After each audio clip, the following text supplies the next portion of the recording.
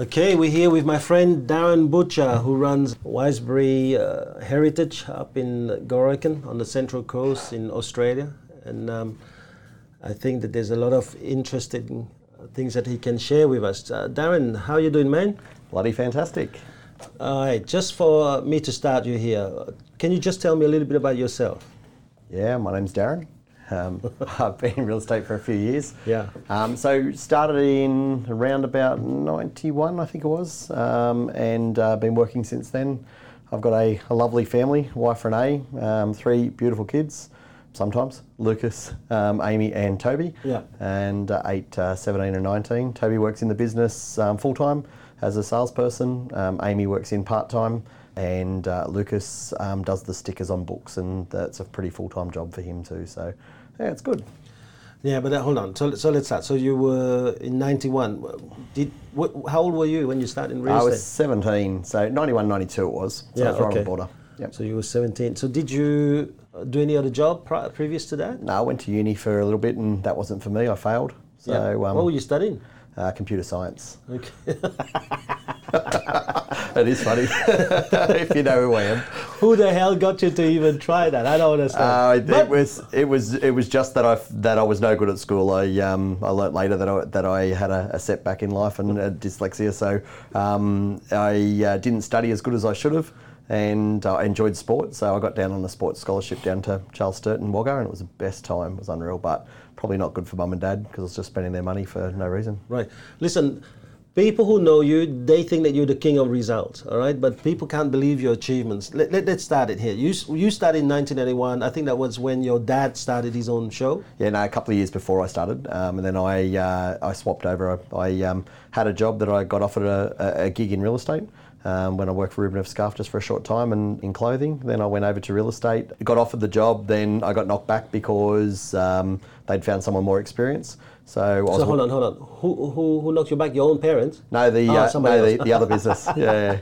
So I said to them, look, I'm working 6 days in the clothing industry. How about work the 7th for you for free? And I was in there, and 2 opportunity days, I suppose you call them, or 2 work experience days. And yeah. I'd knocked off 2 sales and got a listing, so they realised that something was there. I actually went to the boss and said to him, listen, I'm winning on the leaderboard. Which person do you want me to let go?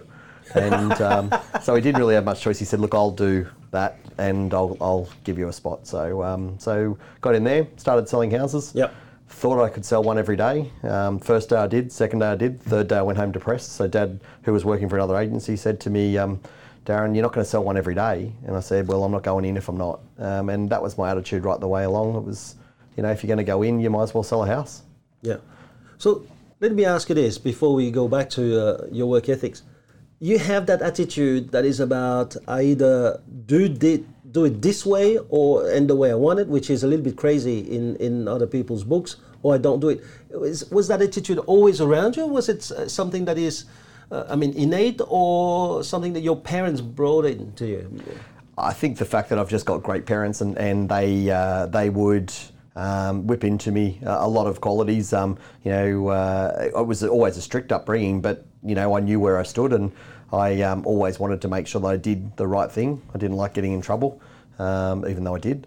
And then, learnt along, every person you come across has got something to teach you. So as you start to see these different people, you start to learn different things. And look, one of my best tutors was actually working for Ruben F. Scarf. They are a Jewish company, and they were just so good on selling techniques. And they'd convinced me that if someone walked in for a $4 shirt, they'd walk out with 3 or 4 suits, and they taught me why. And as soon as you realise that your mind actually is a very powerful tool, you realise that anything's possible. It's just, you've just got to be able to dream it, and it's going to happen. So. Okay. So after a few years, you just joined your father, absolutely, right? In his business. And I've heard you about your tough beginning, like early mornings. What were you doing that early? I mean, people, they still don't believe me when I talk about you. Yeah, yep. You want to share with me, mate? What were you doing at 7 or 7:30 in the morning? Well, it actually was earlier than that. I heard George speak once and said 7:30, but we were 5:30, 6 o'clock. We were in there, yep. And we would do sales advices up. We would do window cards. We would type our own letters out. We would drive around the streets and look for which bins were out on the bin night, because we realised that if they didn't put them out, there was a vacant property, so there's potential they could sell it. You'd keep an eye on the patterns. You'd drive the streets, do your sign counts early, you do your letterbox drops out early, so plenty to do. Before everyone woke up, we'd already done half a day. Right. And was it your own drive? Was it something that your father instilled into you? I think it's a bit of everything. I think my brother gave me a lot of it. He was really competitive, and if I'd go out in the yard, he'd flog me at tennis, flog me at cricket, flog me at soccer, flog me at everything that I possibly could. Wouldn't matter what it was. So I think that Matt was just such an inspiration because he was so good at everything all the time. And so I learnt that, and then I seen how hard Dad worked. He's working his 3 jobs while he was in real estate and the club and as a boilermaker. And I thought, you know what, if he can work that hard, then I can do the same thing. Let's make it happen. Now, working with your dad, how was it? Best thing ever. Yeah, best thing ever. Yeah, come on, man. You can say a little bit more than this. He's not listening. No, look, I think the truth is, at the end of the day, his moral compass is amazing, and he would not only just teach you to fish, but he'd also teach you a high level of respect for people. And I think that if you respect people more than you respect the dollar that you can get out of real estate, you're always going to win. And so that was really, really important for me. Mum was a really, really tough guidance. She was in the business too early in the piece, and she always told me a story about a father who was an electronics guy, and this is early when electronics weren't around, my pop, and that he would work so hard fixing things, and even 20 years after he died, they would bring the stuff back and they would say, is he around to fix it? He fixed things so good, but he wouldn't charge anyone. He'd always do everything for free. And I realised that if you do something really, really good, you should know your worth and you should charge for it. So I had a little mixture of Mum and Dad in there. And look, we had great fun. We were great mates. And the harder we worked, the luckier we got.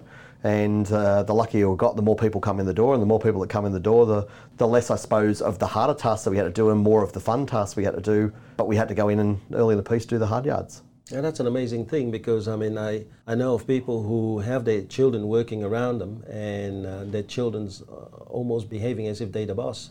Yep. And they're bossing their parents around. And I'm listening to you in the way you talk. It's almost out of this world. It can't be that true. It was just a respect. Look, I seen how hard he worked. I seen that, it was tough in our early days, and, we didn't have the things that we've currently got now, which we probably take advantage of and take for granted now.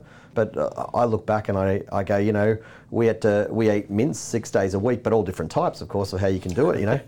There wasn't tacos back in those days, but you could have spaghetti bolognese in different ways. So, but what it did was it actually shaped my mind, and all I ever wanted was to have hot food and own a farm at some stage, and that was all I ever wanted. So everything else I wanted for Mum and Dad. Okay, so many years later, you bought your parents' business. Yep. How did you know it was the right thing to do? Yeah, that's a good question. Look, there was a couple of reasons, but over time I could see that he wasn't the same in real estate. Like, he was starting to feel the pinch. He started to look at people in a different light, and there were people that were taking advantage of how generous he was, which is ridiculous how generous he is. So that was just fantastic, but they were taking advantage of it. And the other thing was that we kept getting offers because we were big and strong and things were going good. There was always people coming in offering us for the business and wanting to buy it. And the only condition that one of them come along with was he was prepared to pay a really premium price, which we were both delighted with, but he wanted to lock me up for 5 years in the business. And I said to Dad, if they're going to lock me up for that long, I want to do it for myself. And I didn't have all the money. I had some money, but I didn't have all of it. Me and Renee had been together for just a little while, and we were still trying to build our equities up. And I said, look, I can give you this much now. I can pay the rest off over time. And luckily for us, the market was good. We worked hard, and it was back in 9 months. So, that was more the starting capital. We had enough to pay for the business, but not the starting capital. So. Right. So what were your early blunders? Oh, gosh. Black and white was my biggest early one. Okay, that's a good one. Yeah, I was extremely black and white. So I looked at a person that if they didn't do what I did, then I wouldn't want them in the business. Like, you either come my way, it's my way, or the highway. And so it was extremely black and white. And I did have a lot of people come on that journey because they liked the winning side of it. But I think you've also got to have that balance. And I think it was a very good lesson that you taught me early in the piece, which was, the eagles and the pigeons. And I think that, people fly at different heights, and you've just got to understand which height that you want to fly at. and what height they want to fly at, and you don't try to make an eagle a pigeon or a pigeon an eagle. So I think it was a very good lesson. Thank you. So do you know one example you could share with us? Yeah, I think, if I don't know an example that comes to mind. I would say more... I mean, surely you're working for your dad, no matter what, his decisions, he had to live by them. And sometimes you probably have seen him taking maybe a good decision, it went fine. When some days you'd see him taking a wrong decision, and you can see all his struggle trying to recover from that. Now, from one day to the next, you taking all of that upon your shoulders. You going out there, he's in the picture still, but he's no longer the boss. Now, but I've got a Megan and a Kim and a Kurt. No, but those people came afterwards. Yep. So this is what we're talking about now, the early blunders, the early mistakes that really... Because let's imagine now I'm starting a business and I'm taking over from my parents. I mean, what would be a mistake that you'd say, just watch out? These are the things that happened to me when I took over. You write your own checks. I think that was the one that Mum used to drive really, really hard through my mind. Right. And, so every business decision that was made, every financial decision was actually me signing a check to go with it, until I come across somebody that was smarter than me. And I always hired people smarter than me. That was the best decisions that I used to make. But this time, this guy was so smart that I'd give him the check signed, he'd walk it up the post office, put it in his pocket, and then EFT it to his account under the name of the check. And it took me a while to work that out. So that was a little bit damaging and cost $180,000, so that was a bit of pill to have. Yeah.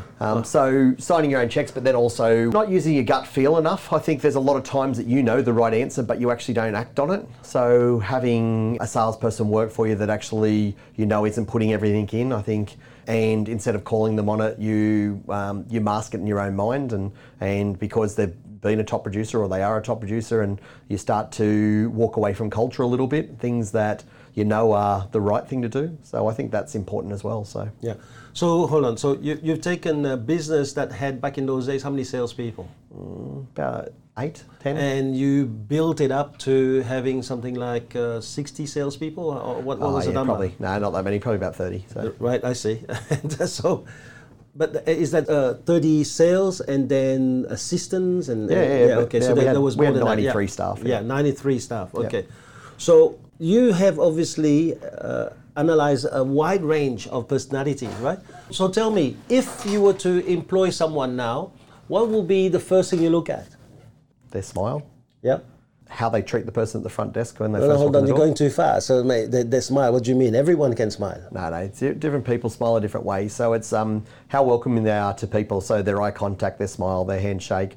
It's very important just to... So you're looking at a smile that is natural. Yeah, absolutely. I'll give you an example. I was at, my daughter was going up for school captain and got a school captain's badge the other day, and I was watching different people that walked up on stage, and this young fella, he walked up and he shook his principal's hand, and the pride that he showed in his principal and himself was amazing. He just was absolutely delighted to be recognised, but also felt so much respect for the person in front of him. And I went up and seen him later, and I said to him, listen, mate, you keep that handshake in life, you're going to go a long, long way. So it means a lot. And it was, funnily enough, I walked out and my mum said, wow, did you see that kid's handshake? So she's very good on body language, and it's something that she taught me early in the piece. So the smile would be the first one. How they actually react and how they have the eye contact is really important. Yep. The heart, it's got to be about the heart. It's really important that they've got a big heart.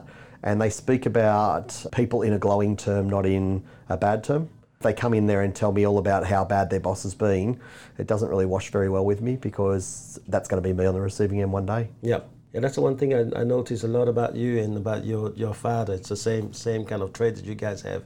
You manage to always look for the right and the nice things in others. You always find a way to compliment everyone, even if sometimes, I have to tell you the truth, it's hard for me to even find that compliment. You managed to do it. So maybe out of that staffing over the years, you have learned to look for the good in everyone. I think it's something that I probably wasn't a massive achiever at school. In fact, I was probably an underachiever. I tried hard, but I just didn't have it. I wasn't as smart, but I was always street smart. I always learnt, I suppose, the shortcuts in life, and I learnt to read people really, really quickly. And as they treat their worst enemy, is potentially how they're going to treat you at one stage. So, just always look for that. And there's always good. No matter who it is, even the worst people in the world have got something good about them. And I think it's your job to find it And if that blends with your ethics and what your values are, then you work with it. Yeah.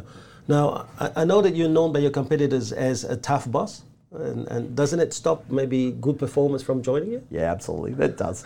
There's no question about it. But the way I look at it is that you're either in business and you want the best out of people for them, or you don't. And look, I really don't care what the competitors say. And if they don't come, then that's their choice. But I can tell you that the people that are around me, the ones that have actually got in the trenches and dug deep, will be the ones I really, really back a million times. And I hope to think that their life is in a better place because of coming on the journey. Yeah. And I'm always looking for ways that they can win. You always force them to buy a house. Absolutely. Yeah, I've now spoken to quite a few people now who have owned many houses, and I think that Kurt I spoke to lately said it in the 9 years that he's been around you, he had a vision that by the age of 30 he'd have 10 houses, and had already achieved that, and he was about to buy his 11th house before the end of this year. Yeah. So there's an enormous of drive in you for people to be excellent and to also like build a portfolio as if like you didn't want them to work for the rest of their life. No, too true. Too true. Look, I think there's a journey that I've got as a leader with people, and sometimes it's a day, sometimes it's a week, sometimes it's 5 years, and hopefully 20 years, you know. But the long and the short of it is, my job is to get them to being the best them they can be. And I learned really, really quickly, like, you know, with Dad growing up, that he didn't invest in real estate because he didn't have the capacity to be able to do it early in the piece. He was trying to make ends meet. And a lot of these younger people or older people actually, they earn some big money in real estate, but they just waste it. Like it's gone. And so I've never told them they have to buy real estate. What I've actually said to them is, this is the way I do it. And if you want to come on the journey, it's probably a good idea, and show them how they do it. So at the moment, we've got a program for our team where we've got a property that we've bought for them, and they're sharing in the profits if they stay for 5 years. And, you know, the costs will be taken out and things like that. But I just wanted, for those who actually don't have the wisdom or know what to do at each stage, we're actually teaching them what happens at each stage while they go through the buying process, and then having it, holding it, if a tenant moves out, whatever the case. But I think that's an awesome thing to put more meat on the bone, but it's also an education thing as well to show people the steps to doing it. And if we're in real estate, why wouldn't we be buying real estate? It's crazy. Yeah, that's an amazing thing. I know you're talking about these things as if it's a normal thing, but I can guarantee you, but there's a lot of real estate agents out there who work for bosses who won't even show them how to buy a house or a share of a house or part of a house in order to even build maybe some kind of deposit for their own house, you know? Yep. So what are the other things that you do in your team? What are some of the things? Because you've built an army of good people. Yep. And when I look at now the good people you have, they've been around you, some of them like 15 years, Yep. you know? Yep. So you must be doing something for them to just hang around you, just like honey hang around bees, you know? No, we bribe them. I'm sorry, or like bees hang around honey, I'm sorry.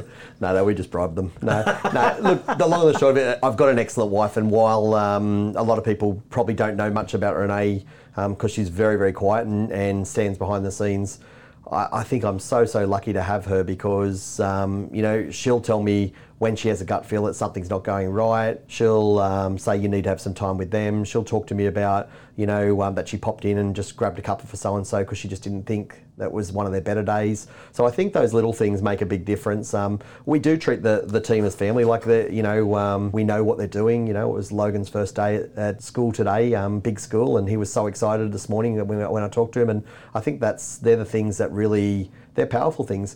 The great thing about real estate is you can live, and the great thing about a big team is you can live 50 lives or 100 lives, even in their life, in your own. So you can actually share their life, you can share their dreams, you can fall in love when they fall in love, you can do all these things, you can go through the heartbreak sometimes when they go through the heartbreak, and you can buy the first house with them, and you can have that feeling all over again. So why wouldn't you want to do that? Like, it's just amazing having great people around you, great teams around you. So I treat it like my soccer team. Soccer's always been big to me in life, and I always remember the people I play grand finals with. And you never forget it. You never forget what happens on the field and how they made you feel and what you did in tough times and what you did on, you know, those days that you worked extra hard for the coach just to make sure that you're ready for that grand final day. And I think real estate's the same. If you give everything you've got, your grand finals happen more often. So what about the army of good people? What other things do you do in the office for them? Not much.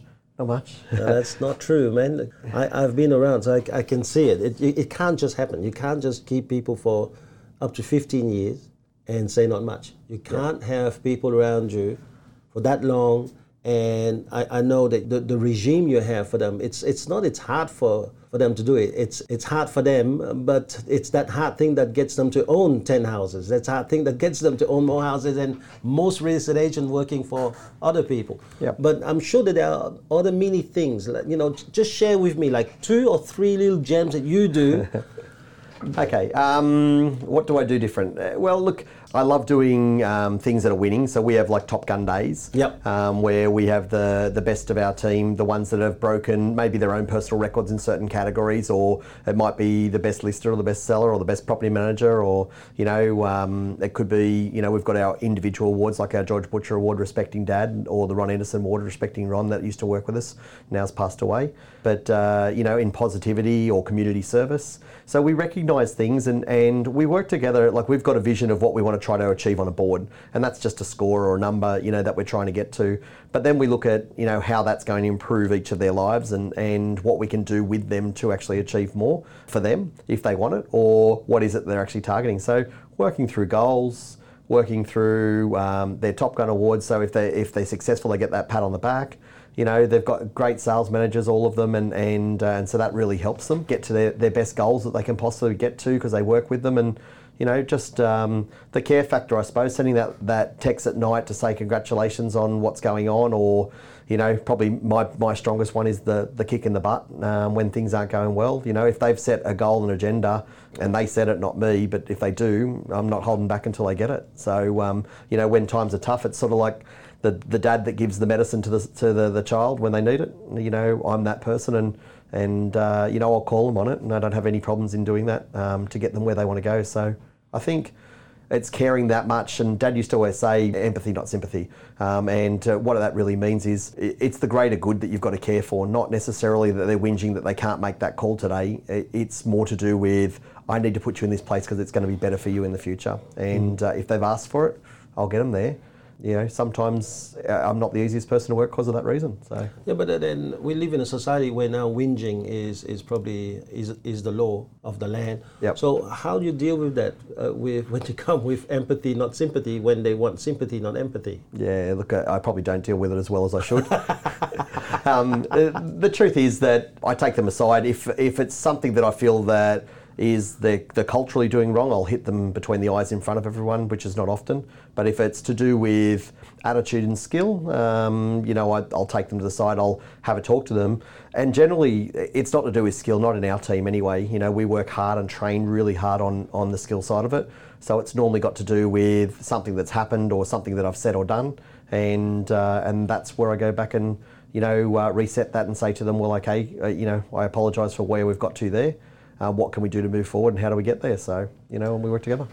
Man, I'm listening to you, and I can still see, as if it was yesterday, the passion you have. It's still there. So where's that passion coming from, Darren? Because after how many years now? 30 years in real estate. Well, it's a bit difficult. So, can I ask you, can you succeed in real estate without passion? I think it's something you've got to have, but you've got to find it. And there's always I see a lot of people lose passion because they lose their goal, or they've achieved their goal. And they just, from achieving their goal, they go on this honeymoon period with 3 to 6 months where they just don't know where their direction is. So resetting their goals and putting it there. And look, some people believe in goals and some don't. So you can call them different things, your direction in life or your vision of where you want to go or however you want to be. But passion for me is everything, and whether it be my sporting clubs, whether it be the people that I work for, in my team, or whether it be, my family, passion is everywhere. I'm going to be digging a bit deep here. Was passion always in you, or was passion something that developed? I'm going to even be more specific. Yep. Was passion created out of competition with your own brother? Yeah, absolutely. Right. Absolutely. Look, it's one of them.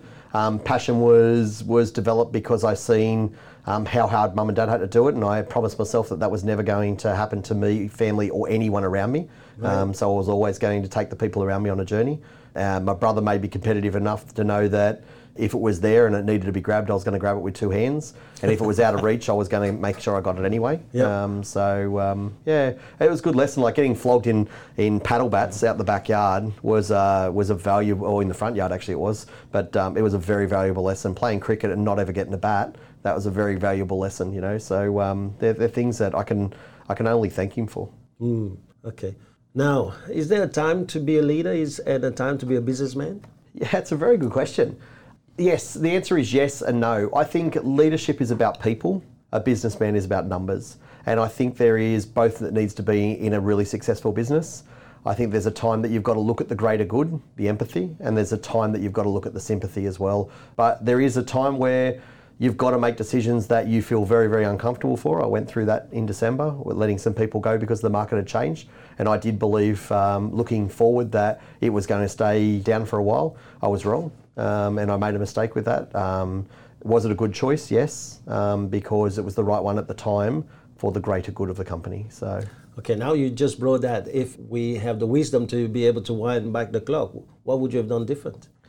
I've asked myself that question a million times and I wouldn't have. That probably is because the lesson that I've learnt from it has been so strong. From a people's perspective, so if I'm looking from a leadership's perspective, I probably could have tweaked certain people at different times a little bit better. I could have asked for more because there was a lot of people that could have given more, but at the time everything was working well. I was happy with the status quo. I didn't believe in driving people at that time because I felt that was the time that we were successful. And you know, sometimes you've just got to give them a bit of a breather because I go at a pretty fast pace, and that was the time, and unfortunately that just entwined at the wrong time. So there was a couple lessons there, but from a people perspective, 100% I would have changed it. From a learning lesson perspective, then I wouldn't have changed it at all. You know, it is one of those things you've got to, as a leader, you've got to look forward, and you've got to look at what you feel it's going to be like in 6 months' time, in a year's time, and you've got to be ready for that. And if you're not, and something changes dramatically, then you have to make decisions quickly.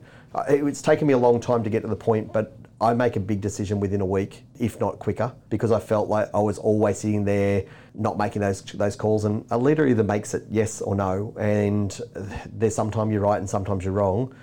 If you're wrong, you've got to learn from it, and if you're right, then you're seen as a superhero, I suppose. But I'm looking at the people and the numbers, and we in real estate, we're running a very small organization. It doesn't matter that's 90 people; it's still a small organization, of course, right? Yeah.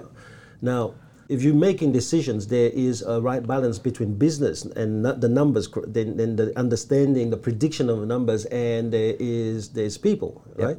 So if you go back, I mean, wouldn't that be good to be able to sit down and have a look at, maybe I've made some mistake in the number crunching, and then therefore that made maybe the leadership decisions maybe go haywire, if you will. Yeah, absolutely. Yeah, look, there's always lessons, and I wouldn't be the first to say that I haven't made billions of them. In fact, I reckon I've probably made more than most people put together. No, you haven't beaten me, mate. So not to worry, you're still behind me by far. Yep. So yeah, the answer is yes. Okay. Now, I'm going to ask you about people now. How do you turn mediocre players into champions, or do you just get rid of them? Mediocre people don't hang around me too long. Yeah. Okay. As I said, I see good in everybody that's there. And if I find that good and I can tap that good, then that's just wonderful for them if that's what they want. If they don't want it, then generally they don't hang around too long because they realise that my expectation of them is going to be too strong. And, you know, I can't teach work ethic. Work ethic you've either got or you haven't got. And I think once you've got it, you can let it go, but you can't ever get it if you don't have it. It's a matter of you've got to work damn hard at it. And if you do, and you're prepared to put the work in, then I put the work in with you. Yeah, okay. So I understand that we have to get rid of people who've got the wrong attitude, but so if, let's imagine, you must have a story of someone who was mediocre when they started and suddenly they are now a champion in your office. Yeah, sure. Look, it depends what you call mediocre, because they, to me, in my eyes, when they walked in the door, they were a champion. Otherwise, I wouldn't have taken them on. But to them, say their numbers weren't good or anything like that, and yeah, it's a matter of working with them. But it's just finding what is the thing that makes them click, but also time. You know, some people, we actually do take younger people in our office, and sometimes it's just playing a time journey where they start to catch the culture of your team and the expectations of the people around you, and then they actually, you know, if your worst person's on naught, then they only have to be at naught. If your worst person's on 100,000, then they've got to be at 100,000, you know. So that's from a sales perspective. From a property management perspective, it comes down to, you know, the standards that they were prepared to walk past is the standards they're prepared to accept. So I hope that answers. No, not really.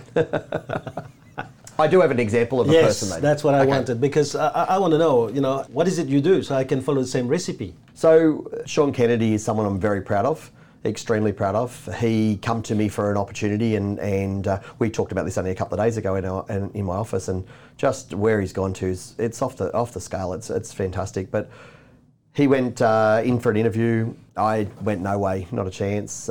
Selfish, angry, young. And young never bothers me, but this time it did, because it was immature with the anger and where he's going. It was easy in an interview to make him turn angry quickly, and it just wasn't ready for it. And he went over and he wanted real estate, right or wrong, and so he got himself into another company, and good luck to him, because he did the right thing. Anyway, after a couple of years or a year and a half, he got the sack from there, and Kurt had come to me and said, look, you know, I like this guy, you know, I think we can make him into something. And I said, if he's the same kid that I seen a year and a half ago, then there's no way, but bring him in for an interview, I'll have a look, and then I'll make my mind up. And when he come in, he was raw. It was like he was a puppy dog that had been kicked a million times, and but I now seen that he'd matured a little bit in himself, and there was no longer the anger, or there was a little bit, but there was no longer as much anger as what there was. There was no frustration. He was just someone that didn't believe in himself, and I thought, well, belief is easy. We can get that. We know we make champions, so let's give him a look and have a look. And he came in our team, and he worked as a benchie or a creator, canvassing and all the rest of it. His numbers were terrible, and so we give him a nudge, and then they started to improve and improve and improve. So we moved him up to salesperson, but he just wasn't ready. He wasn't ready for that connection button that he was missing with the people. And so I went to him one day and I said, mate, I'm moving you back to benchy. And I said, there's two ways this is going to go. You're either going to be, your ego's not going to be able to accept it, which is one of the reasons that you're actually in this position to start off with, or you're going to look and say, I'll hang around, I'll give this guy a chance, and I'll see where you take me. And lo and behold, he went from there to, you know, to smashing everything as a benchy. He started stepping up the ladder. We moved him back up to salesperson. He got his confidence. He knew what to do. He knew how to fish. He did everything right, and slowly but surely just started to increase until, you know, he's become one of my sales management team, and he's an absolute champion salesperson. Works bloody hard, cares for his people. Fell in love with one of our girls from property management. They just recently got married. Couldn't be prouder of them both. Fantastic. Yeah. Now, how about top performers? As you do know, in real estate, being a small business, top performers, as they get good, they believe that they run the show. Yeah. How do you deal with them?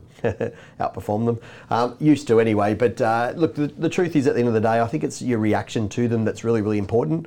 I've never been scared of someone going, you know, someone sort of said, if you let a butterfly go and it comes back at your butterfly, and I think that's the way I take the world. There is no one that's too big a performer that you can't actually let go and start another champion in your team. So I've never been scared of a top performer leaving, and hence the reason they don't generally leave if they're a top performer.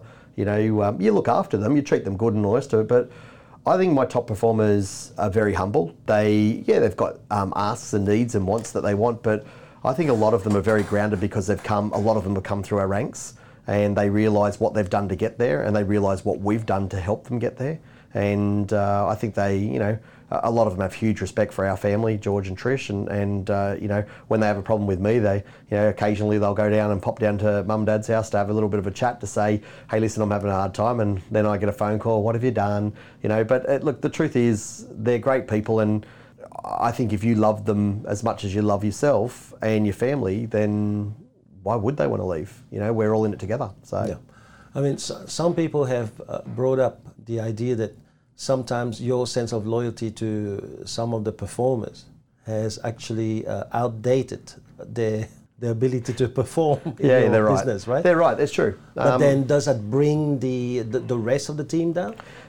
Yes, it does, and no, it doesn't. So I'll answer that in two ways. I think that if someone sticks by you and you ride the wave of their good times, if they hit hard times, then you should be there to back them up 1,000,000,000% and not leave their side until you think you've exhausted everything that you possibly can, and even then some. And so we've had that with a few producers, and some have turned it around and become fantastic producers again because they know that you've ridden the tough times. There's probably one that comes to mind that didn't do that, and that's really disappointing. But you can only help someone for so long, and my team tells me I waited 10 years too long on that one. So right. What about your managers now? How and when do you know someone's ready for management? Because you've got a few. Yeah. You've got too many, probably more managers than salespeople. Yeah, absolutely. They step up. The truth is, at the end of the day, I still remember Kimberly, and it was wonderful. She come to me and she said, "Hey, listen, I want to help you with training." And she was only really young at the time, and I said, "What do you think that you can teach that I can't?" And she said, "A lot." And I said, "Well, what do you think of my training currently?" And she goes, "It sucks." And I said, "Why?" And she goes, "Well, I just think there's so much more that I've got to give." And I thought, you know what? Yep, step aside. Let good people come through. So managers are selfless, and I think one of the best things is when you see someone that's prepared to do it. And Kim worked, and people might know this, but Kim actually worked the first 3.5 years as my sales manager for free. It was done deliberate because she was still very selfish in a ways, and she's like my sister. In fact, if I had a sister, that would be her and Megan, no question in my mind, probably Nikki as well. So I can tell you straight away that, I look at Kim and I go, she's not ready for it until she's prepared to give without actually receiving. And as soon as she was prepared to do that at a certain level, she just went to a whole new stratosphere of where she's at. And anyone wants to be a power woman in the world, you'd go and speak to Kim Burke, no question in my mind. Okay, so the ability to help others is important. Is there anything else that you look into someone before you give them management? They've got to be lead from the front. They have to lead from the front. So don't tell me what you do, show me. It's a common thing that people say now, but don't judge a person off your intentions and their actions. You judge yourself off your actions and them off their intentions. Well, I want to see actions and actions. So if we're going to lead from the front, they've got to too. Yeah. I mean, I know that in your best time, you used to average by yourself. I'm not talking about team like these days. They've got people prospecting for them and all that. In your best time, when you were working by yourself, you used to bring in between 30 and 35 listings a month. Leading from the front, if you have 5 managers, that would be like 150 listings in the area, and I don't think that there are 150. No, there's not. No. So what is leading from the front then? Doing the best that they possibly can do. Okay, even if it's only 1/10 of what you're doing. I don't want to insult them. I know they're going to listen. If that's the case, yeah. Look. I just want to see the best people running the people around them. So they've got to be able to get in the trenches and help the team.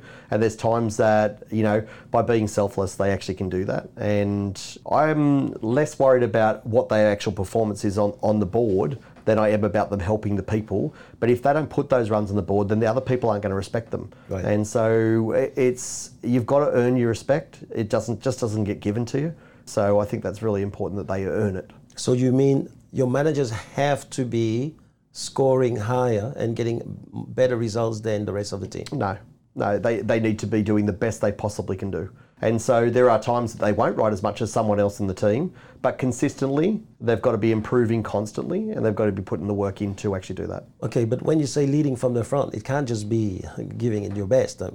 That you have to measure it somewhere. So is it the cultural component, meaning the values that you want your business to display? They wouldn't be in that position if they didn't display those, right, because that's a non-negotiable. Okay. So your values are everything, and if your people aren't on the journey with it, well, they don't stay very long. I would never let a person go if I haven't put the work into them to be the best results they possibly can be, but I certainly would let anybody go that doesn't display the culture that I expect. So what would be the one trait that actually slows down managers? Entitlement. I think that's probably the one thing that I think slows down most of the managers, not just in my, not necessarily just in mine, but I'm talking across the board of every real estate in every area. But when they expect that they should have a right, they're not a manager. To be the best manager you possibly can be, you actually have to deserve it and not expect it. But that's in them. What about from leadership down to managers? I mean by that, do you find that sometimes some leaders are control freak, and so therefore they're actually slowing down their managers? Yeah, absolutely. I'm one of those. So there's no question there. I think there is a time that you've got to step out the way and let good people do what good people do. Right. So how did you make that decision? Because I know you're a control freak, right? So you're the one that goes behind their plan and recheck their plans. Absolutely. Right. I've seen you in seminars rechecking my numbers. Absolutely. Absolutely. Not all right. So when did you decide enough is enough? I can't be a control freak anymore. Otherwise, these people can't really fly by themselves. I think there come a time when you realise that if you don't, they're not going to be the best version of themselves. And you know, certain people reach a certain level and they surprise you. And I think, you know, Megan Green was a great example of that, a great PA that was sitting there in every meeting. And then one day she asked a question. It was a very simple question, but it showed me that she learnt more than me on the journey. And that was time to get out of her way. And so I just, you know, said, okay, well, it's time to step up. And, you know, most people would go PA to the head of accounts or whatever the case may be, but she went straight to general manager and done a fantastic job. You know, Kimberly the same, you know, doing different things. Kurt the same, you know. So, yeah, I think there's a time that you just know and you've got to use your gut for that. And I suppose it's no different to when Dad knew it was time for me to take the reins. You know, you use your gut and you see that they're prepared to put in the work, and you know that when you shut your eyes that they're still going to keep doing it, you know. And yeah, sometimes you use your guts, but I know that you got so bored with real estate that you opened your own restaurant. Yeah. So was it a gut kind of decision as well? No, it was bloody stupid. Yeah. You know, it was that, hey, look, we buy dinners for our clients all the time. Why don't we take them there? This could be a great synergy. It'll work off. You know, it was always about the megastore for real estate and wanting to have something that was an all-in-one. And, you know, a cafe and a restaurant was going to be part of that picture. And I learned pretty quickly that the cafe and restaurant industry are very, very different to the real estate industry. And look, it's a great thing, because if you see the things that you don't do as good as you should, or that you can't, you know, it taught me a very good lesson about being present in something. Because if you're not present, then you generally find that it doesn't go as well. So, you know, and that was a really good lesson in the restaurant game, you know, bloody hard game. I respect anyone that owns a restaurant, that's for sure. So Darren, what would be 5 tips that you would give a business owner in real estate? I thought about this a billion times, and a lot of it comes down to the fact that I have Dad and yourself ringing in my head about things that you drive in your values. And so I think values is very, very, very important in a business. So how you perceive it, I think you've got to have a vision of where you're actually going to take your team and why you want to do it. And they don't have to want to have that same vision, but they've got to respect that vision. Otherwise, they don't want to be on the trip. So I've got a few, and it probably wasn't 5, but sympathy, not empathy, was one. Look at the greater good for people. I think that's really important. Look at the heart of the person and see what you can do. Yep. Can I? So constant and never-ending improvement. Never stop learning. The day you stop learning, you should be led by somebody else. And I think that's really, really important. You've drilled that into us, and I appreciate that immensely. The Wisebury group, you know, drill that into you, and I think that's really, really good for our staff as well. I always see the people that have gone to another level, and talking about Sean Kennedy before, the level that he went was as soon as he started the books that he was starting to read, and his partner that he started to hang around, he just went through the roof, and I think that's an amazing thing. So what do you do these days to do Kenny? Well, I'm up at 5:30 every morning, so I'll read for like probably an hour until Renee comes out and says we're going for a walk. If I can get out of it, I do. So and then I continue. You know, if you see me, you'll see that I get out of it a bit. I got the line for that. It's like I need to finish this chapter. It's either that or is that what you're wearing is always a good one. An influencer.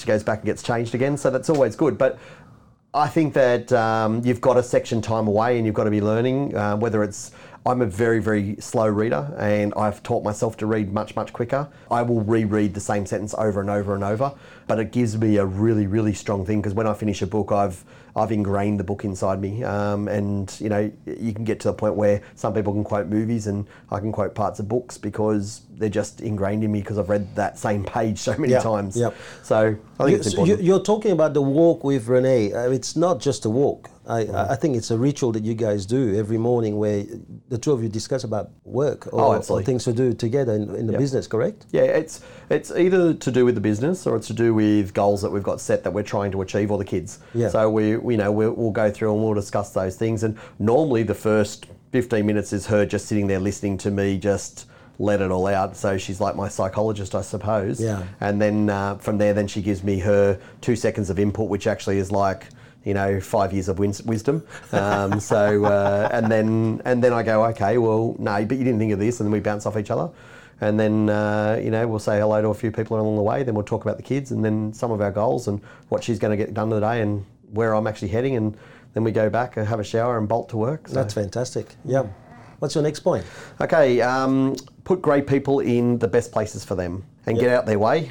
Help them achieve their goals and you'll achieve yours. I think for too long, I've watched leaders just putting their goals up that they want to achieve and not looking at what their teams are and how they can get them to them. So sometimes because I put my head down and bum up and work and all the rest of it, sometimes you lose sight of that and you sit there and you think, well, what's that person's goal? And it breaks your heart at that time because you think, well, am I looking at me or am I looking at them? And that's a real leveler to know whether you're actually caring for your team as much as you should or whether you shouldn't. So fail often, learn from them, but the best fruit is on the end of the limb, so go for it as well. So I think that you've got to understand that failure is, as the books say, that it's a learning lesson, it's an opportunity to get yourself better. And don't look at it as a bad thing, look at it as a really good thing.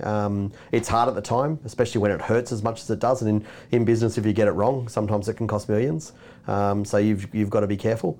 But if you fail and you learn from those mistakes and you better yourself from it, then that's great. But understand too that you've got to go for it. Life is only going to give it to someone who actually has a go. If you sit in your office and you expect clients to actually know that you're there and care for you, then there's something really, really wrong. You've got to get out there and be with them.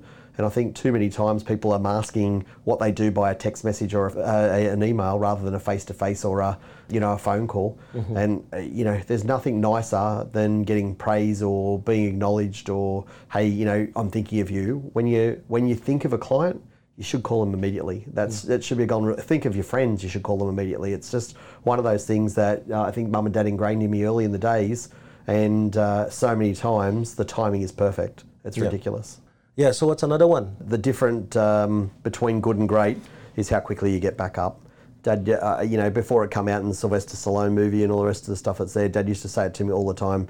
The difference between the best people and the average in the industry is how hard they get hit, but they get back up. And I remember one day I lost 18 deals in one crack. It was one after another. There were 18 separate deals. I had them on different properties, and the owner had bought the next one and the next one, so it was a domino effect. Yeah, I remember. Yep. And the first one fell, and it ripped my heart out because whilst I don't normally bank on a comm check, it was probably around about 250 grand at the time, and at that time that was huge money.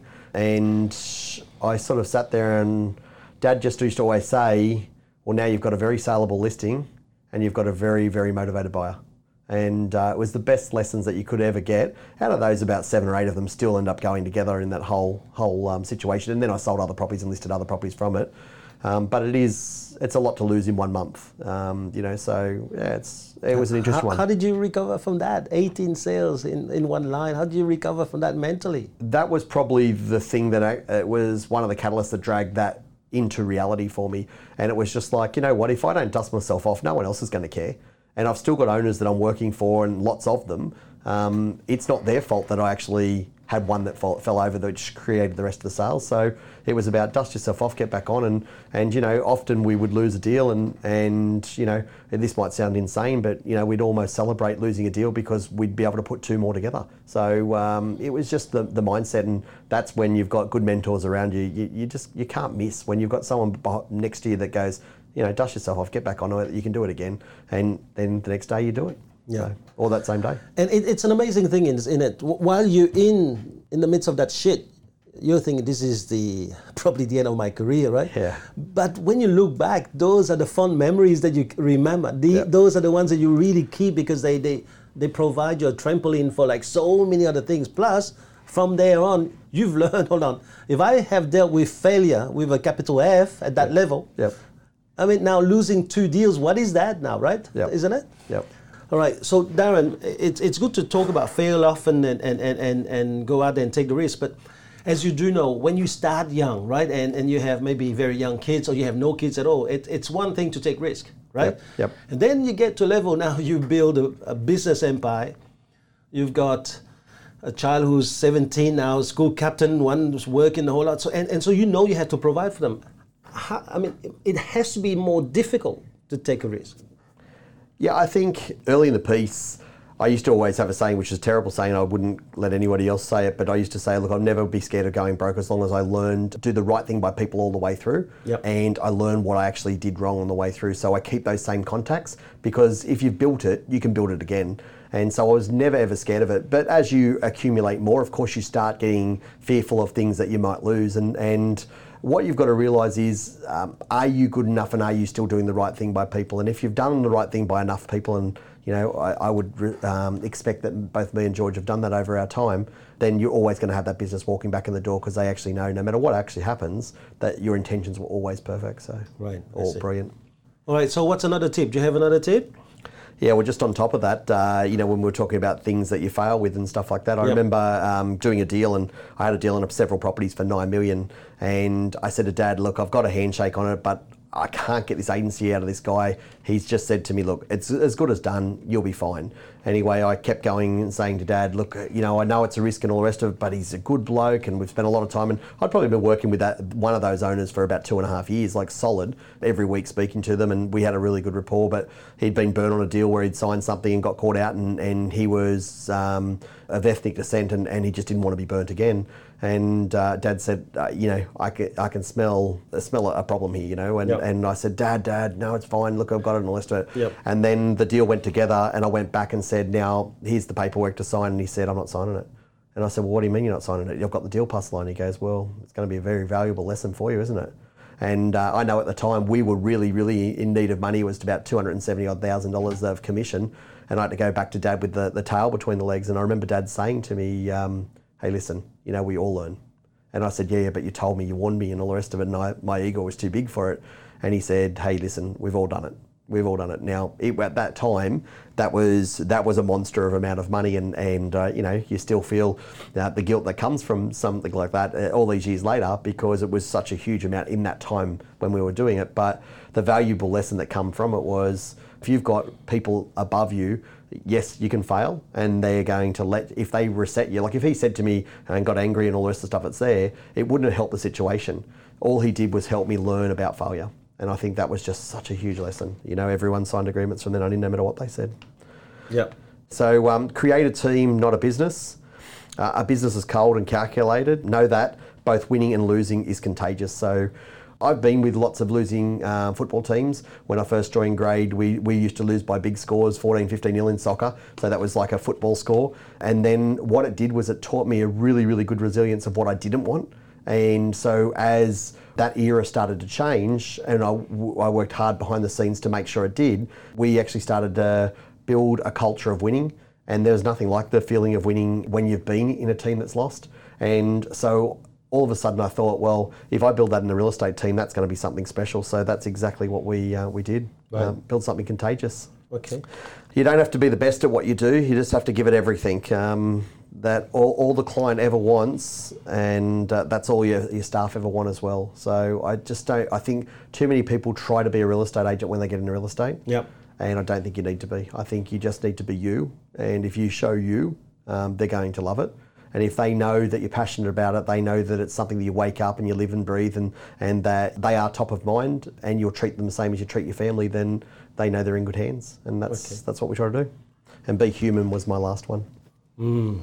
Listen, I know that you've been around and seen a lot of offices and small, big, large real estate agencies. What would be 5 mistakes that you'd say they need to avoid? Culture is a massive one. You walk into offices and it's all me, and that just isn't going to work. So culture. What is it, culture? Because some people think culture is like a cult. Yeah, okay.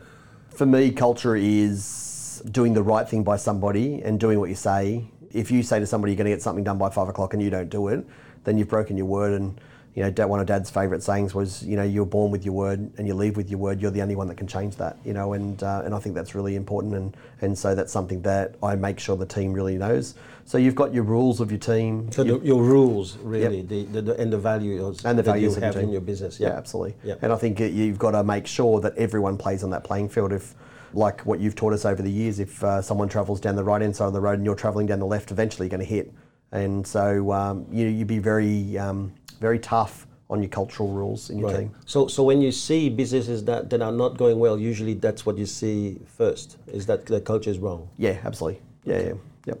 The next is that generally the fish rots from the head down, so the leader's not putting the effort in that they need to put in. Yep. And they won't get in the trenches. So if things are tough, they bury their head in the sand. They say they've got to do book work, or they've got to be out with the accountant, or they've got to go visit a client when really they're not doing it. And you can't expect your team to go and sweat out there if you're not going to sweat out there with them. So I think sometimes, especially with the smaller offices, you roll your sleeves up and you get the job done. And whatever it takes, they've got to see that you're prepared to put in more. Yeah, but the problem is that they keep on doing it because when they call guys like you for advice, actually things that they absolve themselves from their responsibilities or not doing it. Yep. Yeah, well, look, there's times that you just got to put the work in. And, there's times even recently where I felt that the team wasn't going the direction it wanted to go. And I realised for me, it was a matter of showing them that I was back on the horse and working twice as hard. So, 7 days a week and putting in the long hours, starting in the office before 7 and making sure that I didn't leave before 7. And, most people wouldn't do that if they've got several companies and going really, really well. But it was the time to show the team that it's time to stand up. Yeah.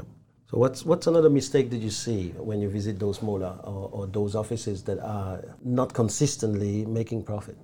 I think your word consistently is probably very, very important. I think there is no structure. They've got a system that they follow, but they actually don't follow the system. So they say, oh, well, I'm part of a group, whether it be ours, Wiseberry, or whether it be something different. They follow the brand and they say that they're in that brand, but they're not giving 100% to it. They're not following it properly. And I think that the biggest sign of insanity is learning something and then actually not trying to put it into practice. If it doesn't work, then that's okay. You've given it a shot, but not having a shot at it is crazy. Yeah. And sometimes it is absolutely just the basics that work. And my thing is that they just don't do the basics. The stuff that they know they need to do. So if it's property management, that you've got to go back and you've got to be speaking to landlords, you've got to be answering the calls, you've got to be making the right decisions. You've got to be, if you get requests, then you answer them and respond to them. And even if you can't do them straight away, you make sure your arrears as low as possible, things like that. If it's sales, then, it's very, very simple. There's the, 4 quadrants or there's the prospecting that you go out and you do, and you find the listing and then you get the listing right. And then you sell the listing. It's a pretty easy game. Yeah. What about your last one?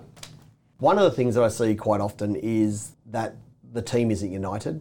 They're not working together as a group.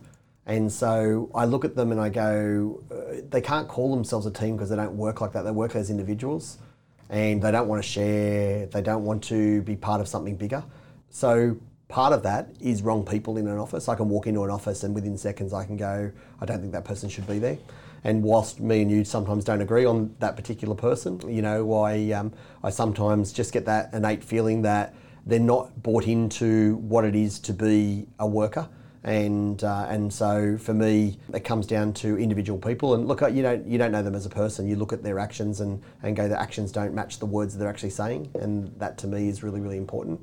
So their loyalty to their leader, I think you walk in and they speak about their leader, about things aren't going right and stuff like that, and you go, wow, the team's not right. The presentation of the people when you walk in the door, Mum used to always say, drop a piece of paper when you walk into an office and you'll soon learn what the culture's like. If the paper's picked up pretty quickly, you know what you've got. And if the paper's not picked up at all and it's still there in a day or a week's time, you know also what you've got. Yeah. So I think that's important as well. Yeah, so that fifth one, being the team not united, it's about the quality of the team member. Yes. Right. Yep. So in some ways, what you're trying to say is that All Blacks line, which is better people makes better All Black. Absolutely. That's your fifth one. Yeah. If I could add one, it'd be training. I always see teams that are losing, they aren't training, and even though they might say they're doing training, you look at them and they're not training. And so what happens from that, even though people think they're actually doing it or they're calling it that. If they're not doing it properly, the team isn't uniting. So it's the same thing, but what they're doing is they're teaching their people that it's okay to not do what they say they need to do to get a success. So they've got to fall in line with that. Mm. Well, Darren, I'm sure that we're going to talk again because I think that I'm only scratching the surface. I think one of these days I need to sit down and probably explore a little bit more about your passion, because I think that your passion's coming from a lot of things that you do outside real estate. I think you played soccer, but you also train soccer teams. Yep. You've been involved with a lot of things. I think even taking Amy, your daughter, to Fiji for years, to every single competition, that has stirred your passion. I'm sure that there are days when you feel like, jumping on and taking over. There's no chance of that. So one of these days I'd like to really sit down and talk a little bit more about that passion, because I think that that is something that is missing in a lot of people in general in life. It's that the passion has now, I find, has been dissolved into social media. Yep. And they, instead of trying to find passion in them, they try to be inspired by things that they see out there, and they don't recognize it. But it's the equivalent of sitting in front of television and waiting for television to motivate you into doing things, Yep. So I'd do you really see like to talk passion as about it. created, or do you think it's something that's ingrained? I think that passion's created. For example, up until the age of 21, I actually read one book in my life, and because the teacher had been reading the same damn book for 30 years, and so to pass his year, I had to study his book. So that was the only book I read. But when I had my first leader, he would wake me up at 6 a.m. and just read through one passage. Yep. And from then on, he's created a passion in books for me that's just unstoppable now. Yeah. So I think that in many ways, passion is there. I think that everyone's got a passion. The only problem is that they don't find what to be passionate about, you know? And that is also another thing. So some people have got a passion, but they're busy making a living. They're busy trying to pay the bills. And so they put their passion on the side, and they never latch onto the passion. And sometimes when you ask those people on their deathbed, that's what they regret the most, is that there were things I really wanted to do, but I didn't take that risk, or I didn't go for it, you know? Yep. I think that and using that as an analogy, losing friends at a very young age. One of my best friends at school actually passed away when we were studying for HSC, Right. and he was a study-aholic, and I wasn't. I look back and I went, what a waste, it was, and he lived every moment as if it was his last, and he was a great athlete, a trampolinist, and a great soccer player and stuff, and I thought that was a wonderful thing to actually see that early, even though it was such a tragic thing, because what it did is it shaped my life. And I said, you know what, you've just got to live every moment. Everything's got to be about enjoying it. And whether it be real estate or whether it be anything that we're involved in, family, the whole lot, I think you just got to give it everything. You only get one shot, don't you? Yeah, absolutely. Thanks very much for today, mate. Yeah, my pleasure. I'm sure we're going to talk again. Thank you. See you, Darren. See you, mate. Bye.